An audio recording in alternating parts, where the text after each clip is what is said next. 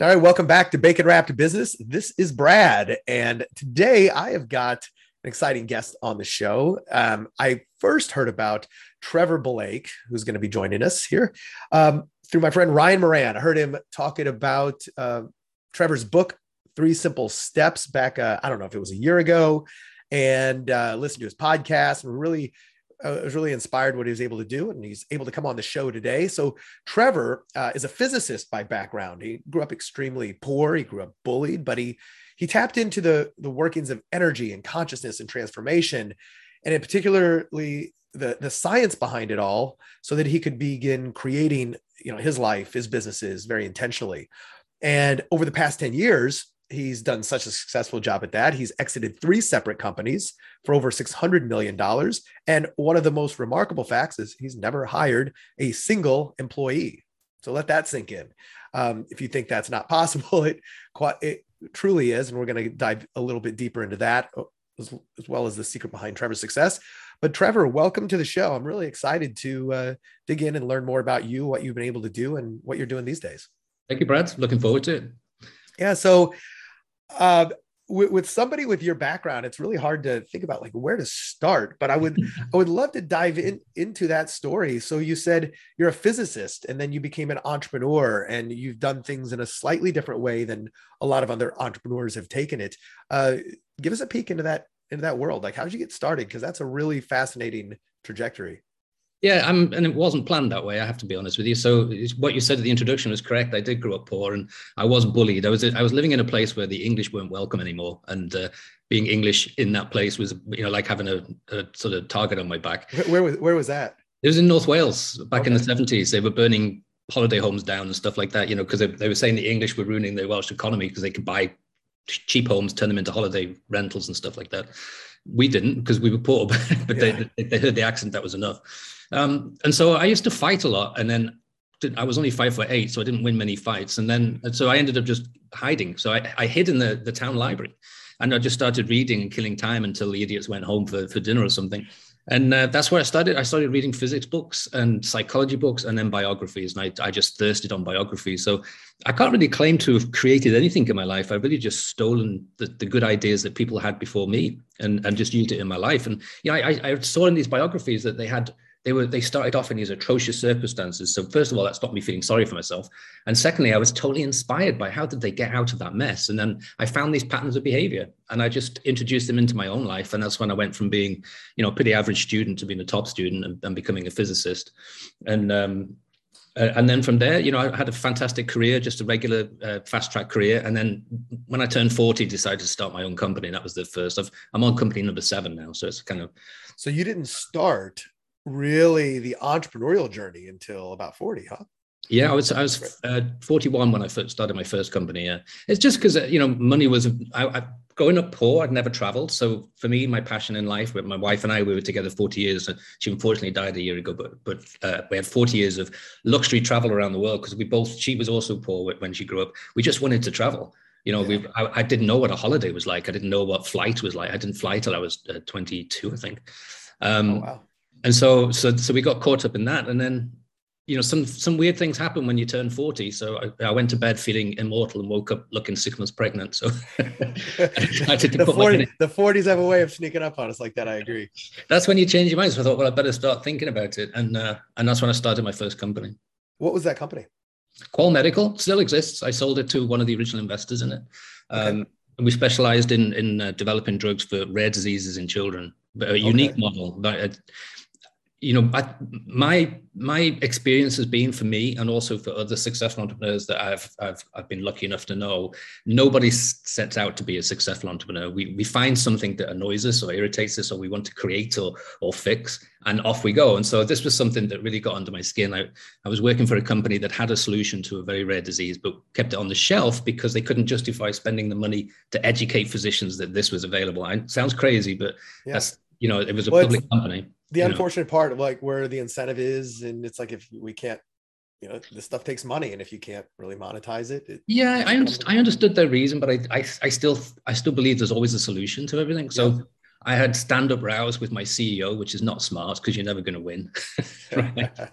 And then in the end, I convinced him to give me the rights or sell me the rights to the product. And I started a new company with a new business model that you touched on by saying no employees. It's because I didn't have the money to hire employees. But I found that using a sort of model of alliances was very successful, highly profitable. And I just kept doing it, plug and play. Okay. I want to dive into that alliance model because I'm really fascinated by this. Like I've actually never had any employees. I've had business partners, but that's as close as I've ever had where employees are there. I've had contractors. I've had, other people like that, but I also haven't grown as significant of a business, as you have. But take me back through obviously you had experience as a physician, so you had medical experience, and then the first business was medical related, so you obviously created something in your field of knowledge. But was that hard to kind of really transition from a physician background to now a business person, or was it really easy? It's the other way around, really, Brad, to be honest with you. I was uniquely unqualified to start a company. And I've continued to be that way. So I was actually in sales and marketing when I started my first company. So, but what I did was when I was in a regular career, I used to get frustrated by the amount of time I spent in a meeting room talking about keeping employees happy instead of talking about the customer or improving products or, anything like that. And so I was kind of not a very easy employee to have because I was always kind of fighting against that a little bit. And so I was quite motivated when I started my first company not to do that, not to end up sitting in a meeting room all day long. But also while I was in my regular career, I was smart enough to go and talk to the other functions because all I knew was sales and marketing. I didn't understand manufacturing or distribution or regulatory or things like that. So I made a nuisance of myself over a number of years, just taking pizza and sandwiches into someone's office and saying, can you spend half an hour with me? I'd love to know what you do here. And because we never talk, we never communicate. And just by doing that, I realized when I started my first company, I had a higher degree of confidence than I would have had if I'd just come from one function. So if I'd just been in the medical side or if I'd just been on the regulatory side, and that's what I find a lot of entrepreneurs do when they start their own company, is they go and hire a head of this and a head of that, a VP of this, a director of that, and all that wonderful cash goes it's like an internal whirlpool. It goes down into the whirlpool. And that's where a lot of entrepreneurs I see get into trouble quite early on, because they don't realize, they're not cash flow savvy, they're cash savvy. And there's a huge difference, which I talk about in both 3 Simple Steps. And I have another book, Secrets to a Successful Startup, which goes through how to start this way. So the analogy I use is if you buy a new house, you wouldn't hire a full-time handyman to sleep in the spare bedroom just in case something goes wrong. You tend to do that in businesses when you start. You hire this person, that person, get a personal assistant. And before you know it, that incredible, wonderful thing called cash, which is either come from you and your friends and your savings or from an investor, it's gone. Goes really quickly. So it's just it's an opportunity to pause and just think about, do I really need to hire a full-time person here or not? And in this age, when I started my first company, 2001, it was still dial-up internet. So it wasn't as easy as it is now. Now it's so easy just to find a vendor who can, you can get a volume contract or a time contract, and you can get, you don't need a CFO anymore. Yeah. I apologize. You can get fractional CFOs. I apologize for the CFOs who are out there, but you don't need it anymore because technology has really replaced all of that. So now I use this model of alliances, a model of alliances. It's basically a hub model. I have companies that I've come to know over the years who will provide the full function for me. And on the terms of, as we grow, obviously they add more people to it and add more time to it, and the price goes up over time. But why I like it is because you only have to pay for what you need. So you can ramp up really quickly, or you can, turn it back down a couple of notches if you budget and for. Entrepreneurs are always optimistic, right? We always under budget and over forecast. Always.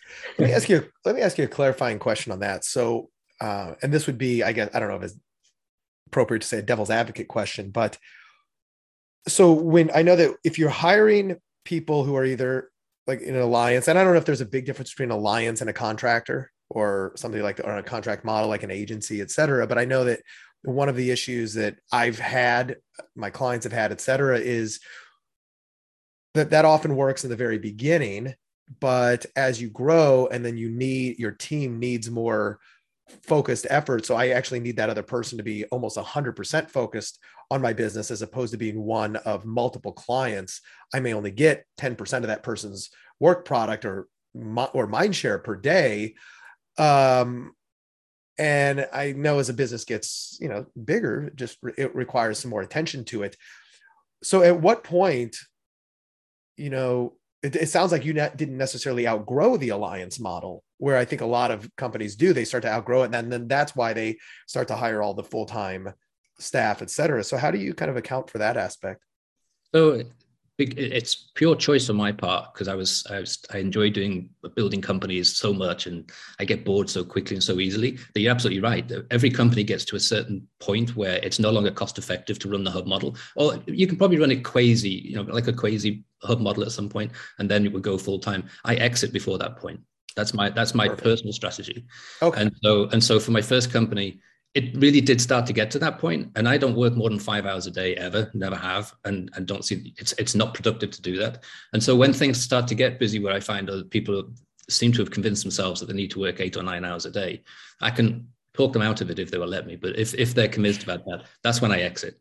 And so with my first company, Qual Medical, it was 6 years, and I exited for 105.5 million. And then my second company was only 3 years, and that was a 200 million exit. And because at that point, it's already got big. And I'm going through it right now with company number 4, which is my oldest company. Actually, I started it alongside my first company. Oh, nice.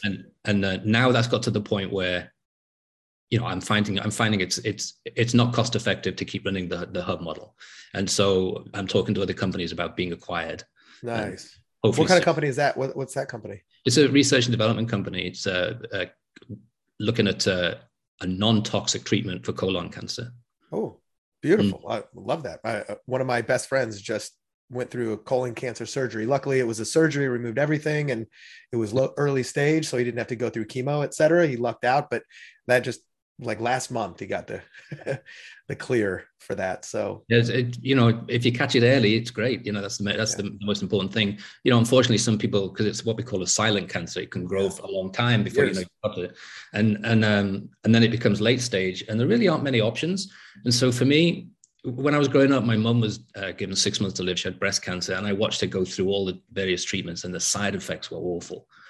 She managed to have cancer and bring up 3 kids with tremendous grace, living on welfare.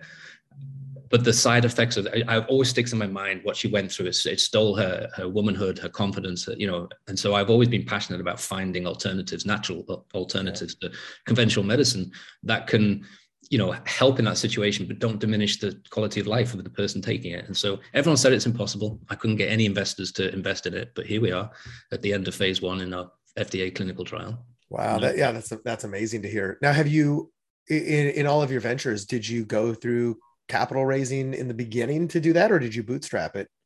I bootstrapped, and then, someone told me once, the best piece of business advice I ever had: you don't know what business you're in until you get in the business, so just start. And I found that to be very true, especially in my first company, going off in the direction of rare diseases in children. I came across an opportunity to purchase the rights to 3 more products I would never have known about if I hadn't been actually in the trenches, in the battle, if you like. And so that required 28 million, which I learned my lesson is that trying to raise a small amount of money is exhausting, but raising a large amount of money is relatively easy. Right. So I raised 28 million in 6 weeks, and we did that deal. So when there's a specific opportunity, then I like to have other people come in, not just for the money, although obviously the money helps, but the investors, I feel, bring so much more to a company than just the money. They bring experience, for one thing, access to all their systems, including accounting and that sort of thing, but also, connections that you'd never have by yourself. Yeah. So I like to, even if I don't need investors, I like them to be in the business at some point. Yeah. And then do you typically tap your existing network for those investors, or did you kind of go out cold and find people that potentially had the interest in the money? Yeah, it was cold. It was all of it was cold calling. And the interesting thing was, after the first success, I thought those investors would say, okay, what's next, Trevor? What can we invest in? Because I made them a lot of money, right? Yeah.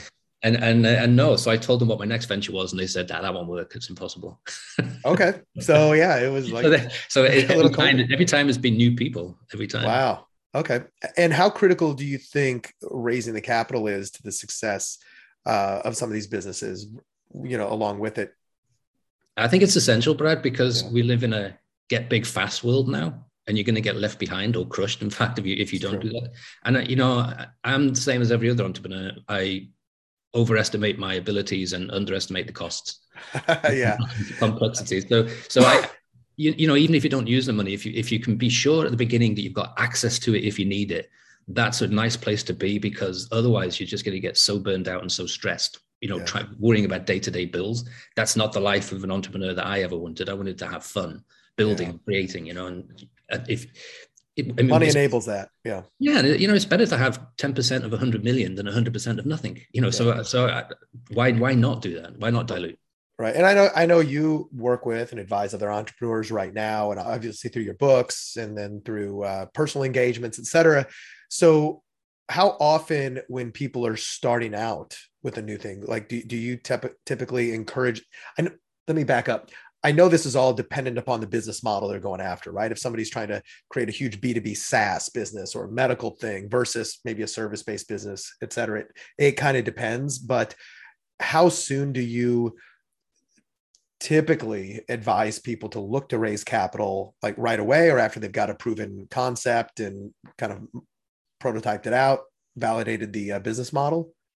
I think before you even start, make sure you have access. So the key word is access. You don't, if you don't use it, you don't have to pay. VC is hard to get right at the beginning. So typically you're looking at seed capital and angel investors, and they're usually very patient people because they want to see success. So typically they'll put money in that you don't have to pay back for a long time. Yeah. That's a nice position to be in. So if you can get that for the first 2 years, which is always the bumpy time till you get everything sorted out, that is, I always advise even if you don't think you need it, or if you don't think you're ever going to need it, get it anyway.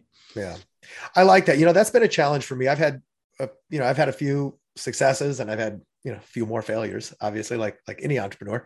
But there was a couple recent, let's say, e-commerce ventures that I started up with some partners. And the biggest reason that didn't work out was two things. Well, partnership differences, right, between vision and bandwidth. That was one. And then the other piece was running out of capital, where we believe that we could have done a lot better with this model had we had the right capital to put it into place. But with none of us, we had all put in our initial owner's capital, but then it got to the point where we needed extra.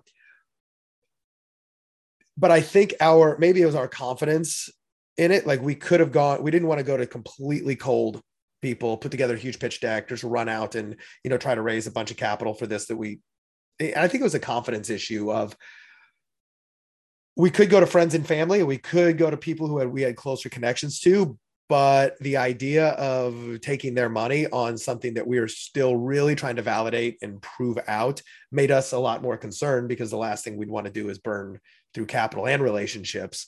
And I think that a lot of people, when they're thinking about raising friends and family seed rounds, that's probably a big concern for them, which is a lack of confidence that it's going to work. Right. So I never want to raise money on something that I don't have a lot more confidence in. How would you advise people who are kind of in that similar situation to look at that? They need the money, but they're not quite sure how it'll all pan out for the people involved. I think the stress of borrowing from friends and family is not worth it, personally. Right. I wouldn't. Fortunately, none of my family believed in me, so they weren't going to give me any money anyway. So that was a blessing. But I think the stress of the worry of having to pay that back. I've done the partnership thing too, and I regretted it. So I'm now a one-man band. I like that one-man band. In our current business climate, I think it's really essential to have a proof of concept before you go to any investor, whatever type of investor it is. And I did that with my first company, because before I was negotiating the rights with my ex-CEO. I found there was another product that I could get for zero, so long as I committed to the manufacturing, very tiny little product. And so I put the business model around that, and I showed that I could get this product that was doing 100,000 in sales. I took it very quickly to about 1.5 million, which is as much as I'd ever get with this this particular asset. But I was able then to go to any investor and say, look at this model, see how it works. Imagine what I can do if we can get this bigger product. And that just opened all the doors to me, because that's what they want to see and what they want to hear. Plus, I find a lot of entrepreneurs don't get away from their computer. They spend a whole year doing a business plan, but they don't ever talk to a potential customer or a potential vendor, and they don't have that feedback. They're never going to get investment. Okay. Right. An investor, and I'm an investor in a lot of different startups. You need to know what the potential customer thinks about this. And you need to hopefully see the idea or the service or the product being tested on these potential customers. So you get data back that you can say, okay, we can scale this up quickly. Because like I said before, we do live in this get big fast mode. Lots of great examples of that. Mirror.com was only 2 years old, isn't it? Even now it's only 2 years old. The wonderful creative entrepreneur, she had this idea around Christmas time. She built the proof of concept, and she was able to get Lululemon in as an early investor. That shows you that anything's possible. And then 18 months later, she sells it to Lululemon for 500 million. Yeah. That's the world we live in right now. But the key thing there was the proof of concept. Being able to go in with not just an idea of, hey, I've got this idea about a mirror, but here's a real copy that can be improved. Here's a real thing. So that's really important. And I think you don't need to go to friends and family. You can go straight to angel investors, of which there are 1,000 groups. You just get on your computer and there's all these angel investors willing to listen to you. Sometimes you have to pay a little bit of money to be heard, but that's fine. Right. Now, have you ever used sites like AngelList or things like that? Or do you have other places that you look when you're looking for angels, or that you advise people to do that?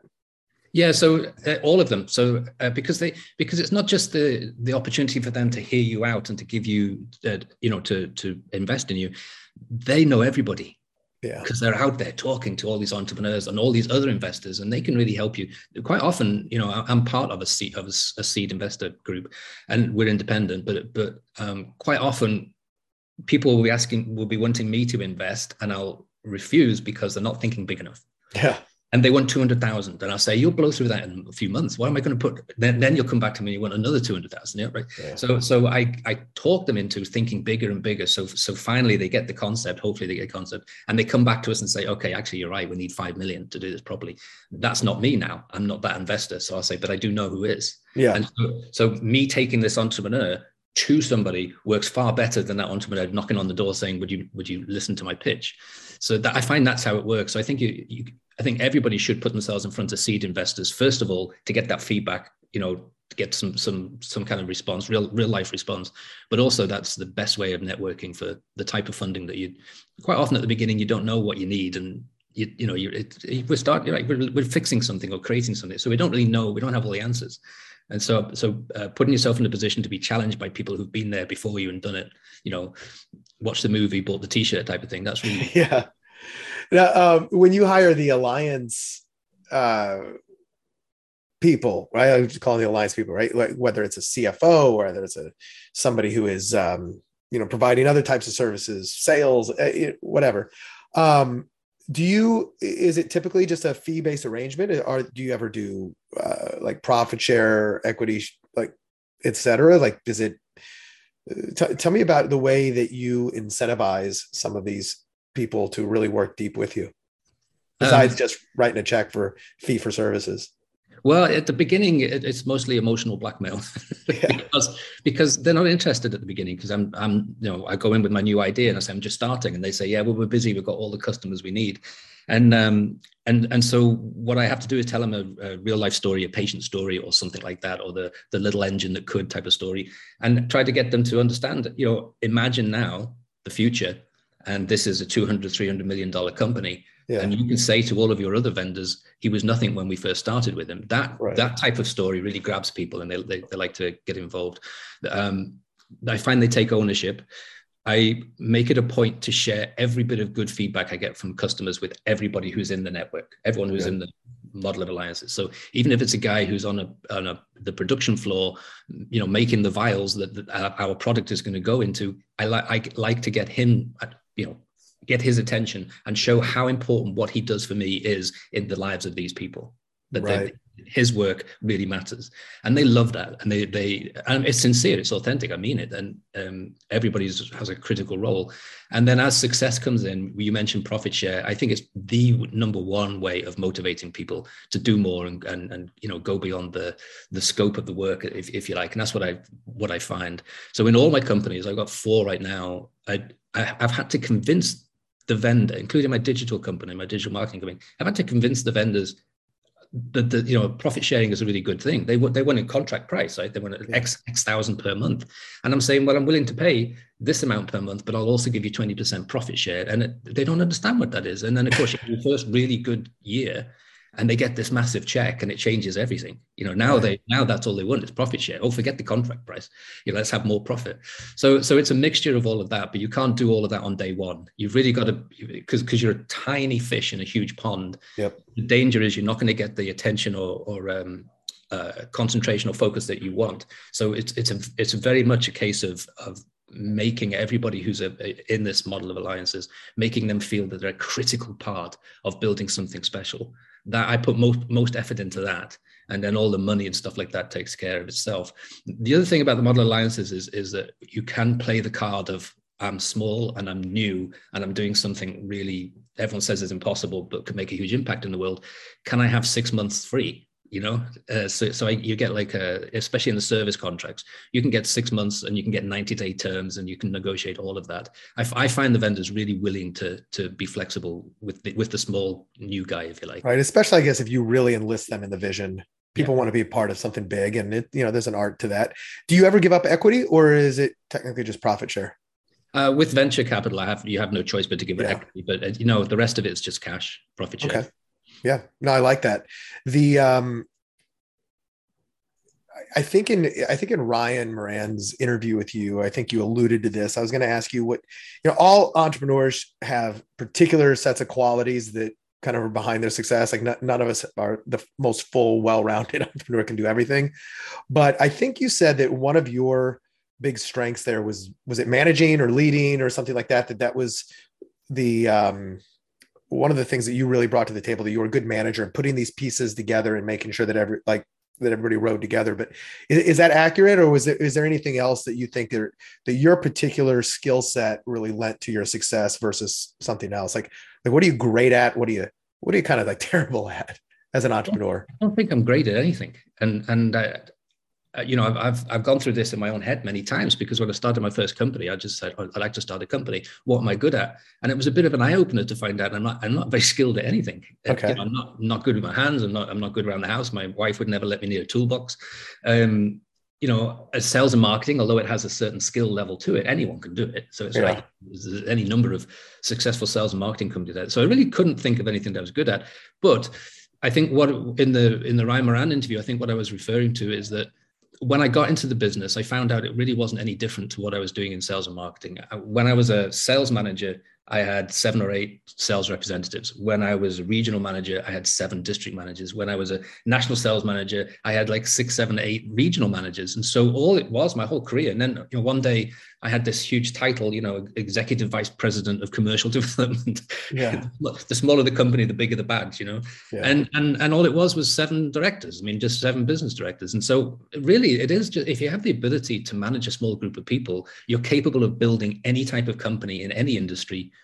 There's no limits. You don't need to, I haven't had to go to school to learn certain aspects of an industry. I've just been able to I've got enough smarts to pick, I've got good intuition. So I'm able to pick people who I think they can do a good job, or vendors or, or contractors. And then, we just get together and we become a team. We all take ownership. And so we live in a, we can get into energy if you like. We live in a time where the energy is shifted from that old fashioned sort of lateral, what we used to call masculine type of energy, where, if you have a problem, call a meeting. If you've got an opportunity, hire somebody. That energy is shifted now to this sort of fast spiraling energy, and so intuition becomes very important now. You don't have time to call a meeting anymore. So, but also my sort of management style has changed from when I was in the traditional hierarchical companies. it's like top down management style, it's protecting yourself, covering your own back, that type of thing. But also you kind of suppress the people who are ranked below you a little bit, and you try to impress the people above you. Yeah. In the hub model, that all goes away, which is lovely. It's wonderful. And so it's peer to peer, it's trust level. So building a team like that where you're in the team too, you're not sort of looking down on the team and supervising them. You're in the team and you're all figuring this stuff out by yourselves.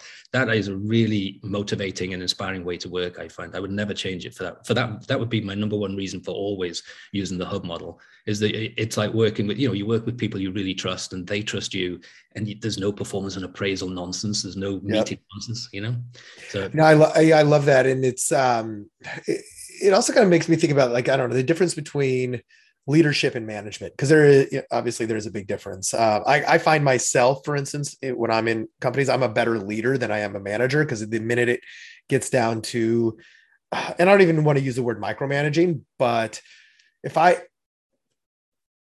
hate trying to stay on top of people. Okay, Trevor, did you do this? Like, tell me this. I hate that aspect of management, as opposed to setting the vision, setting the expectations, getting it into motion. But when I feel like I start to have to babysit and manage and, cover, deal with mistakes, all that stuff, that's the stuff I don't like as an entrepreneur. Did you find yourself ever getting into that real kind of micromanagement role, or did you stay much more of like in that leadership space? I mean, you can call it leadership, Brad. In my book, so like in 3 Simple Steps, I talk about if you look at your regular career, how little time is productive, how much time you spend in the office. And all the surveys show, the productive time was less than 2 hours. Okay. Yeah, so as an entrepreneur, the tendency as an entrepreneur is to suddenly feel guilty because you've got all this time on your hands. So you sat in front of your computer waiting for an email, or you're waiting for the phone to go. And at first I started to question, am I crazy? I must be doing something wrong. I've got all this spare time. And then I realized, oh, hang on, I'm not attending any meetings. I'm not supervising. I'm not checking up on people. There's no update meeting. There's no so what are you going to do this week? And at the end of the week, what did you do this week? All of that nonsense that we all have to put up with in the corporate world. Right. And so because of that, you do have to sort of retrain your mind into, okay, I need to think differently now. I need to manage in a different way. And I need to structure my day in differently. It's okay for me to go to the grocery store at 10 o'clock in the morning. I don't have to feel guilty. I can go to the gym, start you're breaking your sort of time up like that. That was when 3 Simple Steps was launched. That's what I got most emails about, was this new way. Is that really possible? Could I leave my corporate world and then actually not work more than 5 hours a day, actually be productive?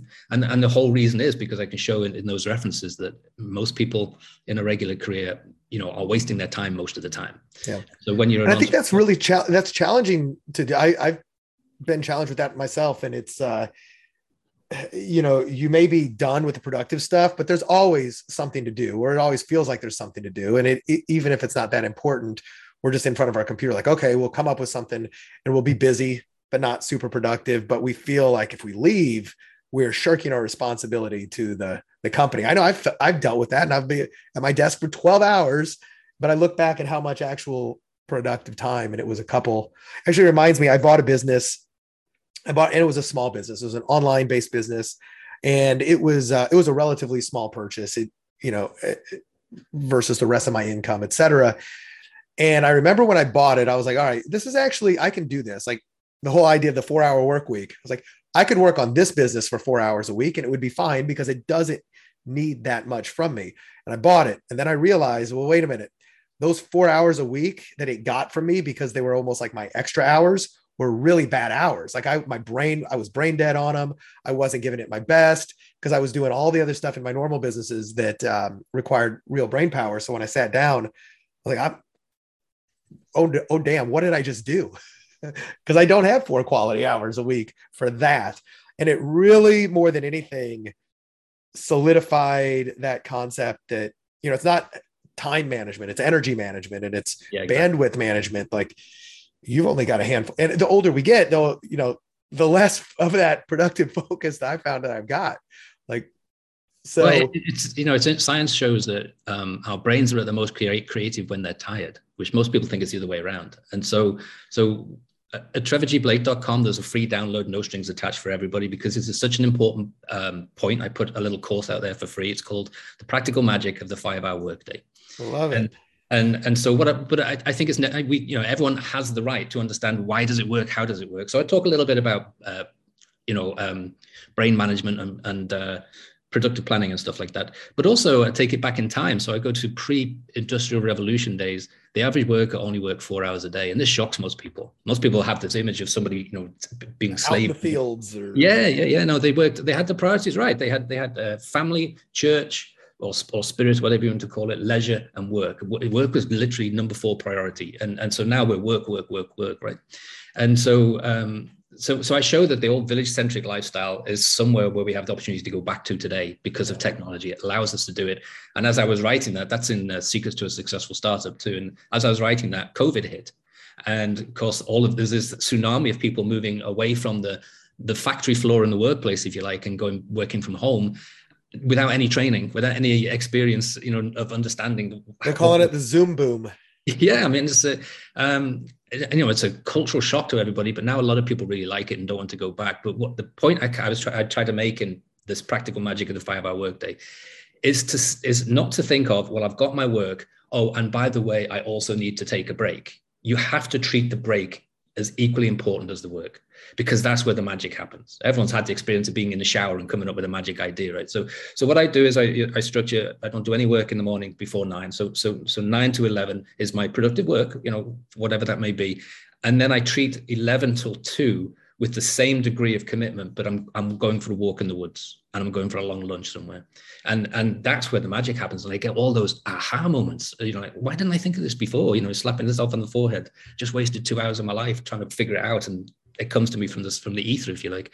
So structuring your workday like that, and it's scientifically proven to be the right way to do it. But I also can point to people we should admire who do it. So like, for instance, all NASA's pilots are required to have an afternoon nap. Nice. It's mandatory, and it improves their performance 34% once they get behind the stick again. So there's, you know, there's really good scientific reasons for structuring your world that way. And I found in my businesses, you know, all of the solutions and all of the great ideas, they don't come when I'm sat at my computer. You know, they just don't. That's computers for my spreadsheets, pretty much. You know, That's one of the big things, just to interject there, that I've really noticed. And I've thought about this for years. I keep on, is one of those things I keep on telling myself I'm going to do something about that, but then it ends up not getting done. But I realize, like, I'm a very extroverted, highly people oriented person, where that's where the magic happens for me. And I find myself behind my computer way too much for what it's worth. And it's not where it's my magic has never happened behind the computer. But then, and, you know, obviously COVID made that even more pronounced, because you just nowhere else to go, right? But it is funny. I was thinking about that the other day. I was like, I need to force myself off my damn computer with that. One of my friends said one of his hacks is he'll take his laptop, let's just say it's between 9 and 11. He'll take it to the beach, he'll take it to a coffee shop, but he'll take it without a power cord. And he'll say, I'm going to work on this computer until my power runs out. Most computers run out, 2 to 4 hours or whatever. So he goes, once that's done, it's done. And then I'm doing my other stuff. And I thought that was kind of an interesting way to force yourself to stop working once the battery dies. That's smart. I'd never thought of that. That is smart. And you're going to probably take a lot less breaks, or like check Facebook a lot less, because like, wow, I've got a limited amount of power here to work with. I got to get it done. It's like, where nobody's ever as productive as the day before vacation. That's true. I also, one of my hacks is separate devices for work and separate devices for personal. I never mix the two, because it's, you'd have to be really strong-willed. If you've got it all on one iPhone, say, for instance, you've got to be really strong-willed at 7 o'clock at night when the thing dings and it's a work thing, and you're immediately back into work. And so, yeah, so having separate devices means that I can't be disturbed. I lock my devices, make my work devices, behind the door, and they don't see the light of day till 9 o'clock the next morning. And so that was vital to me, because I never wanted my businesses to interfere with my personal life, because I was very lucky to have a really amazing personal life. Yeah. So I was very sort of disciplined about that. Yeah, that's definitely been an issue in mine too. I mean, I've worked from home for a long time. I've had offices, but I like working from home. This is a spare bedroom that is now it's solely an office that I'm in, but having that room just a couple steps away, it's really easy to just get always sucked back into to doing that. So speaking of the 3 simple steps, I've bought the book, and I believe I did start to read it like right before our interview, but I have not gone deeply. But I would love to hear, like, can you summarize what those 3 simple steps are and how they've been so powerful in your life and that of the, readers and people you've helped? Yeah, easily, because I am as flawed and screwed up as anybody. So I need these 3 steps today as much as I've ever need them. So that's the authenticity part of it, if you like. So the first step is all about mentality control, because we tend to not think about the words and the thoughts that we're having. We tend to let them happen randomly, and their energy. Thoughts are energy. Today we can use MRI to take a picture of a thought happening. So the real, real pieces of real parts of energy, but with a slightly measurable charge. And the problem with that is that everything is energy, and therefore energy follows the laws of thermodynamics. So energy can neither be created nor destroyed, only converted into another form. So all of our thoughts go out to the universe, and they come back and give us exactly what we just thought about. So if you start your day thinking, I would love to be an entrepreneur, but I'm not ready yet, or I can't do it, or it's too much, or I can't get money, all of those thoughts go out, and they give you more reason to keep thinking the same thing. So the first part of three simple steps is to get control of that mentality back again. It's not positive thinking. That's impossible, because thoughts happen so fast, 500 milliseconds. I think positive thinking is a bit of nonsense, but personally. But what you do have control over is positive reaction. So you can catch yourself having these thoughts. And as you catch yourself, you sort of reframe it. You think, I'll say that differently and think that differently. And by doing that, you end up pulling your individual self back to where you're supposed to be. Most of us have lost that, very early on in life, by the time we're 5. Yeah, so I learned that technique years ago when I was studying neuro-linguistic programming, and I was doing a lot of that. And one of the things that my mentor in that space said, like, just whenever you catch yourself saying one of those, like, oh, I don't know, like, I suck at this or whatever, like some negative thoughts, is say cancel or delete, like cancel, or delete. And you're verbally saying, like, delete that thought out of my head. And it's a quick little pattern interrupt. And I know I've done that. I've caught myself going, I don't delete, rephrase that, because you're right. Words are extremely powerful. So sorry to interrupt, but I do the same thing. I actually do say out loud, delete. So, nice. I'm glad. We're on the same track. I love it. We probably went to the same course and read the same book. Exactly. But it's really important to do that, because there's no shortage of people out in the world who will tell you can't do this. Okay, that they're going to tell you that you can't. Your idea is crazy, or I was told by the person I was negotiating with to get the rights, you can't be a CEO. You don't have the skill. You don't have the financial background. 1,000 reasons why I won't be successful as an entrepreneur. And so you need to have these protective tools, which the 3 simple steps has, I think about 40 or 50 different tools that you can use to get yourself back from that, because that will affect you. We're human. So when someone tells you you're rubbish, that goes into our heads. It's not, you can't stop it. And so, but you can react to it. So that's the first part. And then once you've got that control back, the second part is about how to prepare yourself for the modern business world, or the modern life, if you like. And that is this new spiraling energy that we're in, how to create the ability to adapt and adopt quickly, and how to use your intuition. So I was lucky enough to be married to somebody who had incredible intuition, and I was in awe of it, to be honest with you, because I didn't. And so I've worked for a couple of decades now on creating a better connection between my thought process and my intuitive decision making. That's absolutely vital for the modern business. We don't have time now to have meetings and strategies and stuff like that. You've got to go with your gut. And yeah. I think that's vital. But there's things you can do. There's ways to learn, and splitting up the day, the 5-hour workday is all part of that, because getting out into nature is a good way to develop deeper connection. That's the one thing.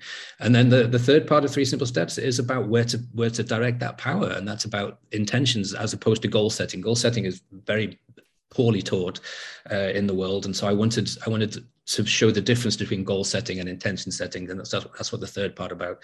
And it's partly about the magic of thinking big. It's partly about aim really high.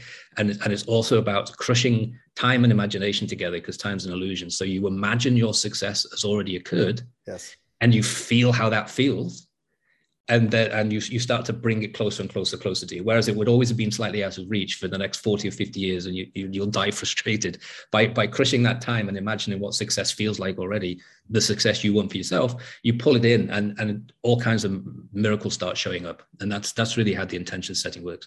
I love that. So can you give me an example? And I've got a like I talk about this stuff a lot with like friends, colleagues, et cetera, like the difference between, I call it goals versus aspirations, but I like actually the intention a little bit better. I know I read a book he's an innovation consultant named Steven Shapiro, and he wrote a book called Goal Free Living. And it was exactly about this concept about how when you look at the highest performers, it's never, we all think that, oh, if I achieve this goal, I'll be happy. And it's science has even proven, no, I mean, I think it's even called like the gold medalist effect or the Olympic effect, that, you know, the actual celebration of this lasts minutes. And then sometimes people go into depression if they only focus on achieving goals. And if you're so myopically focused on a goal, you miss so many potential opportunities. And so he ends up focusing on, like aspirations or like intentions. And I know when I did this, this was really powerful for me, but it was also, there's a downside to it. So I've always had a hard time coming up with very, very specific goals for my life, like saying I have a number that I want to make in revenue or assets, or I want to get to this size. Like none of it just drives me. It's like, okay, that sounds good. I want a $10 million a year business. Sounds good, but it doesn't wake me up in the morning and drive me. And I focus, like my three biggest aspirations or intentions have always been, I want to be fully engaged in what I do, right? Like I want to enjoy the hell out of what I'm doing, because if I'm not doing that, life's too short. I want to be surrounded, work with, play with people who inspire me. I want to be surrounded by amazing people, and I want to make really good money. Now, the nice part is those are great intentions. The bad part is they're so non-specific. They're hard to realize when you got them. And I remember I woke up one day and I looked back, I was like, well, I actually am living all these things, right. But it doesn't feel like I ran through that finish line and like I crossed it, I achieved this. So there's kind of that, it opens the opportunity up to, I think, enjoy life a little bit more, but it makes it harder to shoot for that target because it's a bit of a fuzzier goal. So I'd love to hear kind of like your version of like goals versus intentions. And I don't know if what I said is kind of like along those lines in alignment with that. It is, except you've used the word I want a lot, and therefore you haven't crushed the time. So you have to go present tense or past tense. That's critical. Oh, that's a free tip to everybody. So it's, before I even started my first company, part of the intention was I've sold the company for at least $100 million. I'd already done that. But the key thing, so if you go back into all the great sages through the ages, people like Neville Goddard and people like that, they talk about the feeling is so important. It's about what does that feel like? So the mantra for all my companies has always been the same: make a positive difference in someone's life, have fun doing it. You touched on that. That's so important. And then sharing all the rewards, material and otherwise, that come naturally as a result of setting that energy and flow. That's been the mantra, my mission, vision, values, if you like, through all of my companies. And the reason for that is exactly what you're talking about, is I want to be involved in something that inspires me. And that for me, that's always making a difference, some kind of impact. I'm not just going to start a new landscape company or find a new cupcake recipe. That's not going to inspire me. So what I want to do is do something that everyone says is impossible and go fix it. And that inspires me to do it. And like you say, when you go with that intention, you pretty always draw to you the people that you need, the people who will help you keep building that and building that excitement. But as far as imagining the intention and then it arriving, what you described is absolutely how it feels when you achieve that intention. You don't feel excited because you've got yourself to such a level of desire called just knowing, which I talk about in all my courses and books and stuff. So when you get to just knowing, when it happens, your emotion is one of gratitude. My emotion is one of gratitude, not one of excitement. And I'm prepared for that.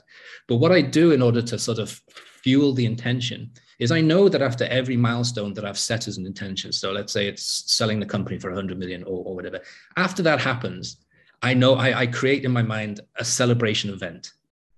And so when it happens, I allow myself to celebrate. And that can be all kinds of things. In this company I'm negotiating for the sale of now, I know what the celebration event will look like. I know where it's going to be. I've touched it. I've felt it. I've smelt it. And I know what the expression on the faces of the people who will be gathered there is going to be like, because they're going to have a really nice and surprising night because of what's in the secret envelopes.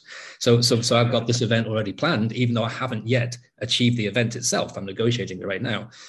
For my first company, that celebratory event in my mind was buying my wife an Aston Martin Vantage. That was Right. the car of her dreams. Yeah. She was specific. She wanted it in tungsten and silver, and she wanted the red caliper brakes. And the day after I did my first deal, when I sold the company for 105 million, I walked into the dealership in Bellevue in Washington, and it came in that day. That car that day. And I purchased it with cash, $143,000. I remember it like it was yesterday. But I did that because I had imagined for the previous 6 years the look on my wife's face when I bring it to her. And it was priceless. And you couldn't put a price on that, on how special that was for me. That just made me proud and felt like an achiever. And I made my wife happy. But that was part of my intention. And so I could wake up every day in the previous 6 years and imagine that event as part of my intention setting. And that's the difference between a goal, which is typically a target with a specific milestone, and intentions. Intentions are a lifestyle that just fire you up. I love that. Yeah, that was actually one of the things you mentioned, feeling, and how important that is. And I remember this maybe 3 or 4 years ago, I did an exercise, which was, I started off with like, what do I want? And when it comes down to physical things, like there's nothing that I can say, oh, I want this. Like, oh, that'd be nice to have a nicer house. It'd be nice to have a nicer car, but I can't say that those were ever drivers like, oh, I want this. Like, there's no emotional pull. So I reframed it as like, how do I want to feel? I was like, I want to wake up. I want to feel energized. I want to feel loved, but I also want to feel like loving. I want to feel safe and secure. I want to feel excited and curious, and like these are all the different ways I want to feel. And I think I maybe came up with about 10 different aspects or feelings. And then I asked myself, what would it take to feel these things fully, regardless of the vehicle that brings it to me? Maybe it's not the business, maybe it's not the something else, but that reminds me to kind of go back to that exercise, because that's really what life is all about. How do you want to experience life? I want to experience it through these emotions and these states of being.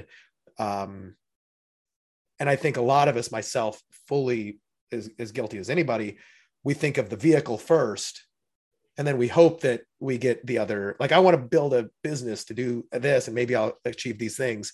What if you can achieve those things without the vehicle you think you need?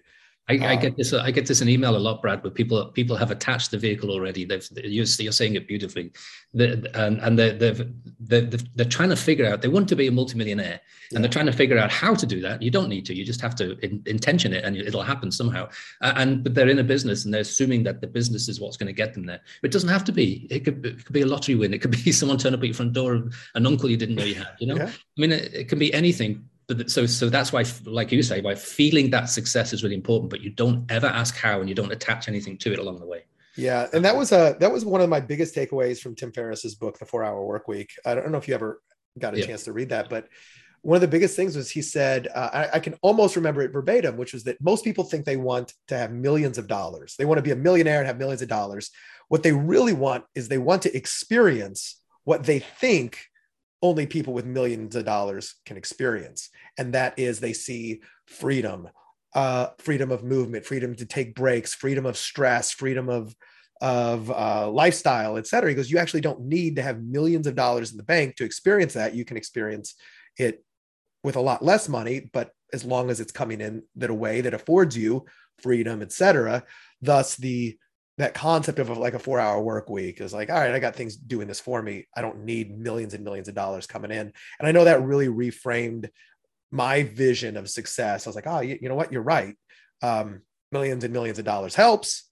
You can do a lot more fun things, but that's not what people actually want. We want that experience. And part of that is, so money is just another form of energy, right, Brad? I mean, I know I'm preaching to the choir here, but it's just another form of energy. And so one of the things that I find people do, they when they start out intention setting, of course, we all make these kind of mistakes, and it's a process that we work through in my course of the book, and people figure it out. But typically they view financial independence as like getting to the summit of Mount Everest. Like it's something to have, like it's a place to go. And it's not like that at all, because money is energy. So financial independence means that you have a lot of financial flow through your life, but you have to let it flow. As soon as you try to grasp it, put it under the blankets or something like that, you create stagnation, and it all unwinds horribly for you. So it's learning that financial independence isn't a place to get to, but is a lifestyle, is a big eye opener for a lot of people. So, you start out with a little flow, but have the courage to let it flow. I mean, the Richard Bransons and the Elon Musk world, they don't have a Hogwarts vault where they have all the gold coins stashed. Their money flow is huge, and it's because it's been reinvested, and they're using it to build this and try that, and not always successfully, but they're sort of conductor of an orchestra. And it's almost like trying to achieve harmony with finance.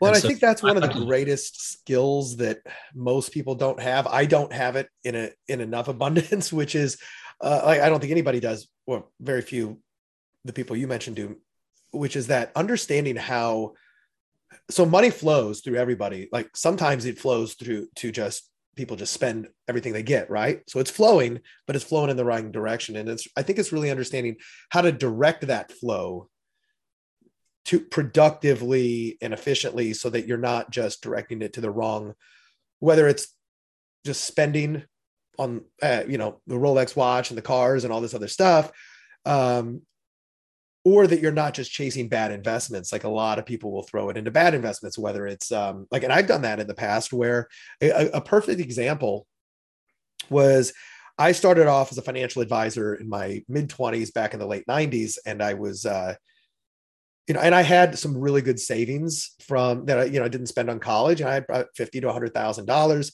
and .com boom. I'm sure you remember it.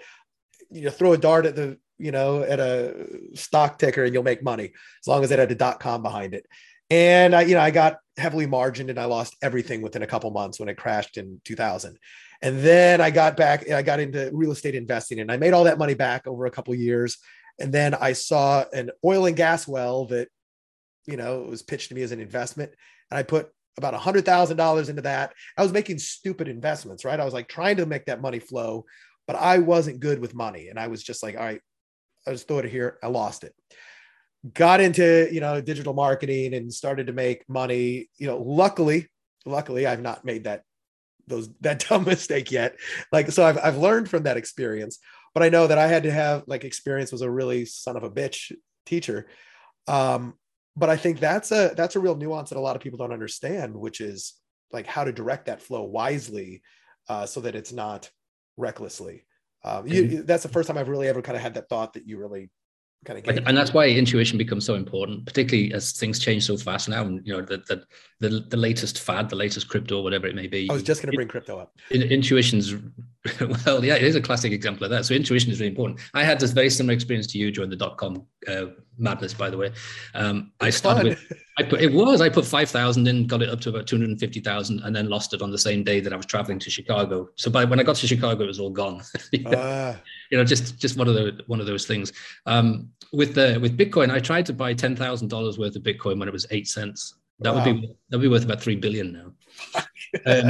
So go with your intuition. I got put off because you had to go in the dark into the. Oh, it was pain back then. Yeah. Oh, yeah. So I'm very happy where I am right now, but I didn't get back in until it was a lot higher, above 8 cents. Same here. And to use a perfect example of that, where I started investing in that, dabbling back in middle of 2017. So I watched, but it was like $5,000. I watched it go up, I watched it go down, and I never really dove really into it to really understand what was going on until about middle of 2020, which is before it started to really rip higher. But one of my close friends, who became my kind of crypto investing mentor, luckily he's a very methodical, relatively conservative investor, and not one of these degenerates who just hey, it's new, welcome to the new casino. But and because I'd learned my lesson several times about betting on just the wild high flyers, it allowed me to temper my investments to primarily blue chips, going in very methodically and not getting caught up in a lot of the crazes. And I get caught up in some of the crazes and the crazy coins and all this NFT stuff, but I would do that with a very small amount of money. And I look at that as this is my learning money. I'm willing to waste that just to pay attention to it and learn. But I do have a bunch of friends who got caught up, threw money at absolute trash coins, and now are sitting on major losses. I can sleep at night because of those past mistakes I've made. It's yeah, experience is a, Yeah, I think the .com taught me the same thing. Like, and we know what it's like to lose everything. And it's a lot more painful than those wins feel good. Yeah, and I was like you, I thought I was a brilliant stock picker, but everybody was picking stocks. It didn't matter what it was. Like you said, .com, and off it goes, and you think you're a genius. So yeah, that lesson was good for me too. So I'm pretty much the same. Yeah. But it has actually been challenging for me, especially being burned twice, .com and then oil and gas, to have the confidence in myself for letting money flow to the right places. And sometimes that's with people, with vendors. Like a lot of us get burned. We'll hire a vendor. We think they're going to do something good. And they, they let you down. And then it happens enough times, you kind of get burned more and more, you get stingier. I've had to reopen myself up, but I definitely went through that period where I got like really close, and I just said, screw it. I'm just going to do this all myself. Right. And that's when my business really slowed down, which was when I was like, I don't trust anybody. They're all going to waste my money. And I became a little bit miserly. And that's a dilemma, especially, being a guy. Our intuitions aren't as good as, if I could bottle women's intuition, I'd be the richest man on the planet. But there's things that we can do to improve our connection with intuition that help us not make the same mistakes. And I use that a lot with picking vendors. So I'm an intuitive entrepreneur in many ways. I would rather get the best entrepreneur than the best price. That's what I've learned. What do you have anything you can share there that could help people kind of improve their intuition with that? Because I know that intuition can also be tricky.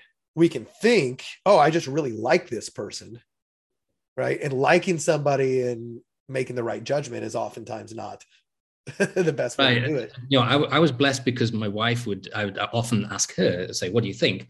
And I remember one time I was thinking of bringing someone into one of my companies. I knew this person, been working with him. I trusted him, been working with him for about 3 years. And I said to my wife, I just happened to mention it while we're having dinner, actually. I was going to talk I won't use his name because he might be listening, but I'll talk to this guy tomorrow. And she said, no. I said, what do you mean no? And she said, he's bad news. I said, how can you know? I got indignant. How can you say he's bad news? You've never met him. You don't know anything about him. I've worked with him and all this kind of stuff. And she's absolutely right. 18 months later, he left with all the money and left me high and dry. And so I was always, inspired by her, but also fascinated by that. So how did you do that? So yeah, how do you just know? How do you get to just know? And she would describe the feeling that she had so she had this like feeling in her solar plexus. And so some of the tools and techniques in 3 Simple Steps and Secrets to a Successful Startup teach you, when you go for your nature walk, it's essential to get into nature as often as you can. When you get into nature, how to connect, how do you recognize that you are energy, that you're made of fermions and bosons, but so are the trees and so are the birds. So we're all made of the same stuff, and then start to connect that way. And it works beautifully. And so you end up in a situation where previously you didn't trust your own decision or didn't trust yourself, to the point where you can feel it. You can literally feel it in the solar plexus. And that's when you know. So with vendors, I always do that when I meet them. Doesn't matter what I think of them or what they think of me. If I get that feeling in my solar plexus, I know it's the right one. And it has never failed me, that. Really? Yeah, and I think that is the difference, like tuning in to the feeling here versus just the feeling up here. It's like, oh, I really like this person. They're just like me. We have so much in common. I'm going to hire you. And, but yeah, I think when you take a moment to really, how does it make you feel right in here? The human, I don't know if it's the mind, just our consciousness is so much more advanced than we give it credit for, and ability to find that stuff out. And it fascinates the hell out of me too. You also mentioned something that I really liked, and I've done this. I don't do it as consistently as I need to, but you talk about not talking about future, like I want this, but it's like I either have this or I did this. And for a while, one of the, I guess, journaling exercises I did, but it wasn't really journaling. It was like creating my to-do list. So a lot of us, we wake up in the morning or whatever, and, create a to-do list. I got to do these 10 things today. And what I started to do is, instead of saying I have to do X, do Y, do Z, I would write it almost like a journal, like I already did it. Today, I called so-and-so and successfully sold this product, right? Like I was almost writing it down, what I had to do, as if I'd already done it, like at the end of the day. And what I noticed that allowed me to feel is that I almost have an obligation to do it now, because I said I've already done it. So if I don't do that and I don't cross it off my list, it's almost like I'm violating a law of nature. And it was really effective. You bringing this up reminds me to do that. I haven't done this in like in over a year. I think I'm going to rewrite my to-do list today. Yeah, you've got it. I mean, you're doing it exactly as I would teach it. That's exactly what I say. So with when I was, kind of training salespeople and marketing people in the previous life, I used to get them before you open the door. You imagine this has already gone brilliantly, and you say to yourself, you don't say this is going to be, but this was a brilliant call, or this customer loved me.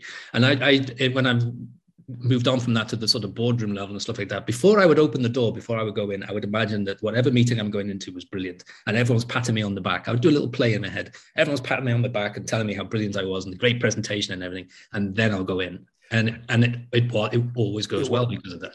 It works. And when you think of the opposite way, when you think about what could go on in the future, like, I hope this goes well or whatever, what you've done is you've opened up infinite possibilities for it to go any which direction. But when you think about it the way you just described, you've collapsed it into only one possibility. And I think it's a little bit easier to just live into that possibility as opposed to going, all right, I'm here. Like, what's going to happen next? Yeah. And, in physics, that's called the observer effect. So yeah. So, it's too, right? All the stuff we're talking about, it can sound a little bit new agey sometimes, but it's actually science. I love how you've blended this higher level of conscious thinking and physics and metaphysics, et cetera, into entrepreneurship. You don't see that very often, right? It's a very unique approach to it. And it's obviously been very successful. When you're working with, so you do work with, you have courses, you have books, et cetera. Do you do any kind of individual or group coaching and consulting? Is that part of your business as well? Or I've stopped doing it because I take it too seriously. I mean, I take it really serious. When someone asks, help with this stuff, I end up putting too many hours into it, and they couldn't afford that. The hours I've put in, they couldn't afford to buy. So I stopped doing that, but I did replace it. You're quite right about the course. I've got a course called Transformation, and basically it takes us through, 3 quantum physics principles, but then we don't ever have to use the word quantum physics again. So 3 principles that we understand energy, and then we start to play with it in slightly different ways. And so it takes you through the whole journey. It takes about 30 days to do. So you go through this journey of coming in thinking, no, you know who you are, and coming out the other side a completely different person with the world at your feet, basically.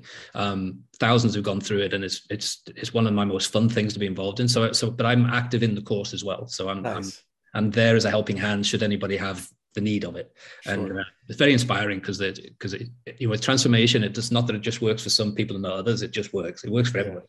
And so everyone gets this life-changing experience.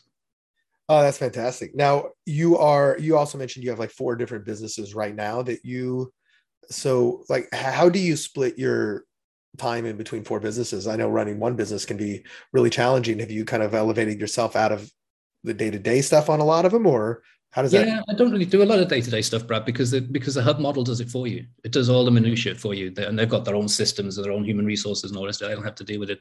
Primarily, I just give direction and encouragement. I'd say that's 90% of all that I do. They're all very different companies. So I have the cancer company that I'm in early stage negotiations for exiting that.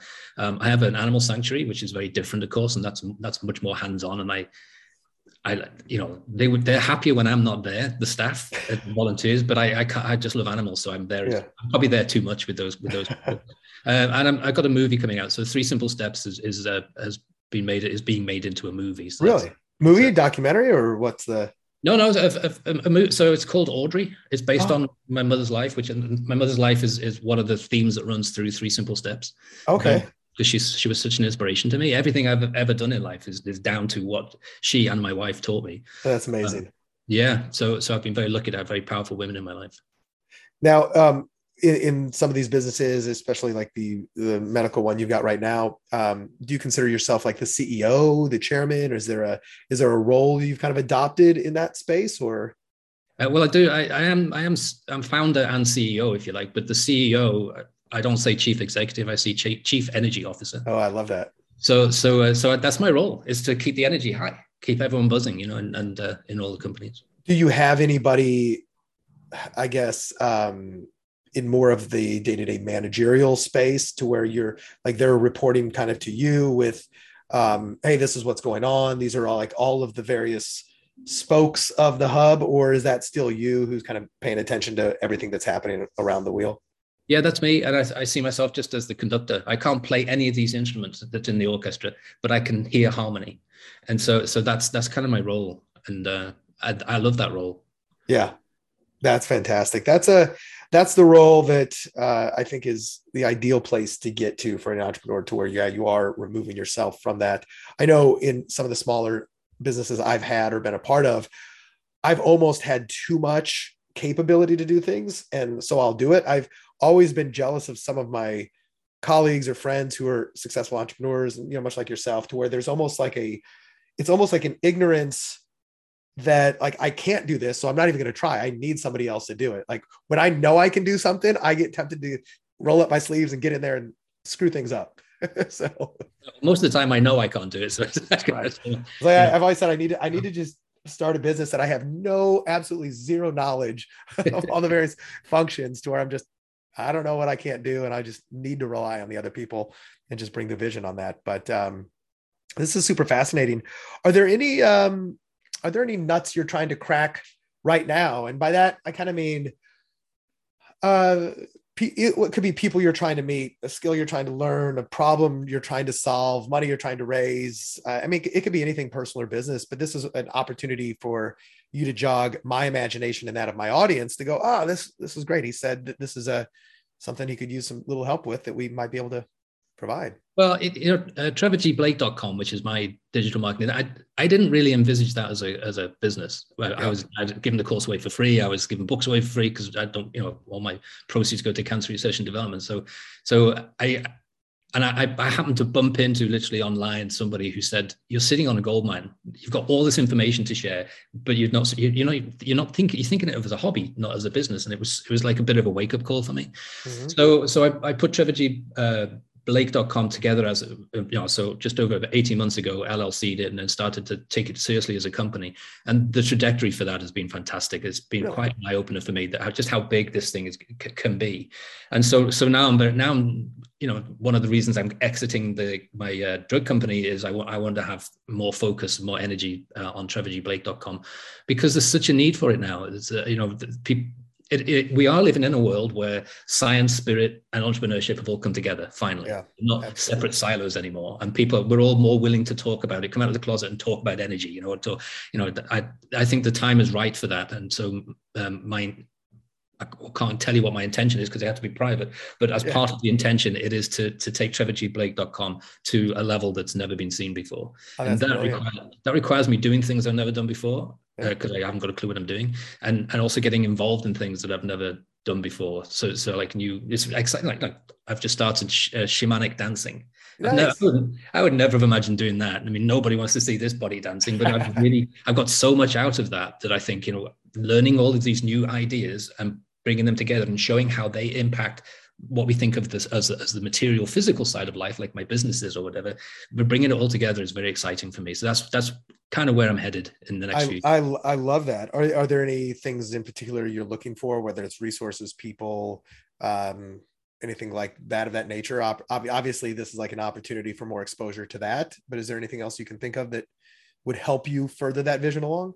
Yes. So there are two people I have been told there are two people I have yet to meet who are going to be integral part of it.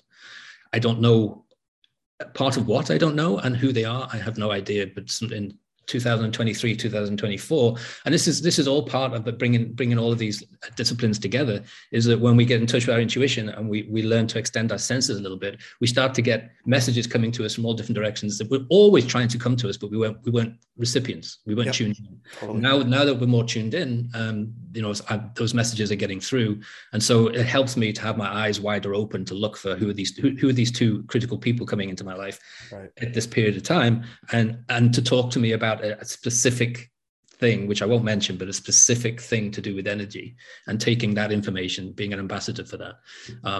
So I can't say specifically who they are or where they are, but I'm looking forward to meeting whoever they are. Right. Oh, that's good. It's just ambiguous enough to where it could fit into any thing, and I guess you'll know it when you see it. That's fantastic. Trevor, I've really enjoyed talking to you and hearing your story and your approach to this. It's a really refreshing, as opposed to some of the traditional entrepreneurs who are just like go, success, money driven. Let's build this business, where it's very almost like robotic or mechanic. I love the organic approach you've taken to this throughout your career, and how it ties into what seems on the surface like a really well balanced life between like life and business, and how one serves the other, or they serve each other, like a marriage, right? Are there any parting thoughts you'd like to leave my audience with? This lifestyle it's not unusual. People look at the lifestyle, and I call it success with balance. They look at this success with balance, and they think that must be a very rare thing, and that he must have a secret of some kind. It's not. It's available to absolutely everybody right now. And so my response to everyone is don't wait. As my wife used to say to me, don't wait, create. That's what she used to say to me all the time, because we have the tendencies to wait for something to happen, right? And wait for a sign. She would say, don't wait, create. So you make it happen. So just start. If you're listening to this and you're thinking of starting, don't think anymore. Just start something, because you don't know what business you're in until you get started. That's a key message to everybody. I love that. Yeah, there's absolute magic and just momentum, and I've been guilty of that as well, where I'll get analysis paralysis, and it's not until I just stop that and just go do something, and I figure it out. So I'll tell you one thing, you've inspired me to do more 11 a.m. to 2 p.m. Time away, because that's definitely where I found also the best ideas and the brilliance, is when I allow myself to wander and figure it out. But so where people can get more information on you, is it trevorgblake.com? Is that the best? Yeah, everything's there. Everything that you can get, the books, the courses, and there's loads of free stuff. I love writing, so there's lots of free articles, podcasts, that sort of thing. So it's a rabbit hole that you'll enjoy going down, no strings attached. So it's trevorgblake.com. Love it. Well, so for everybody listening or watching, go check out trevorgblake.com if you really resonated with what Trevor had to say. I know I did, and I look forward to finishing the book, The 3 Simple Steps, as well as diving into the what is it, Secrets of a Successful Startup. Yeah, Secrets to a Successful Startup. Yep, that's fantastic. And seeing what else you've got. And I hope to be able to keep in contact with you. I mean, we're both here in Southern California, so maybe we'll run into each other at some point before too long. For all my listeners, I hope you've really enjoyed this as much as I have. If you have any questions, feedback, ideas, or any nuts you're trying to crack, feel free to send me an email to askbrad@baconwrappedbusiness.com. And I look forward to hearing you guys and seeing you on another episizzle of the show. Until next time, talk to you soon.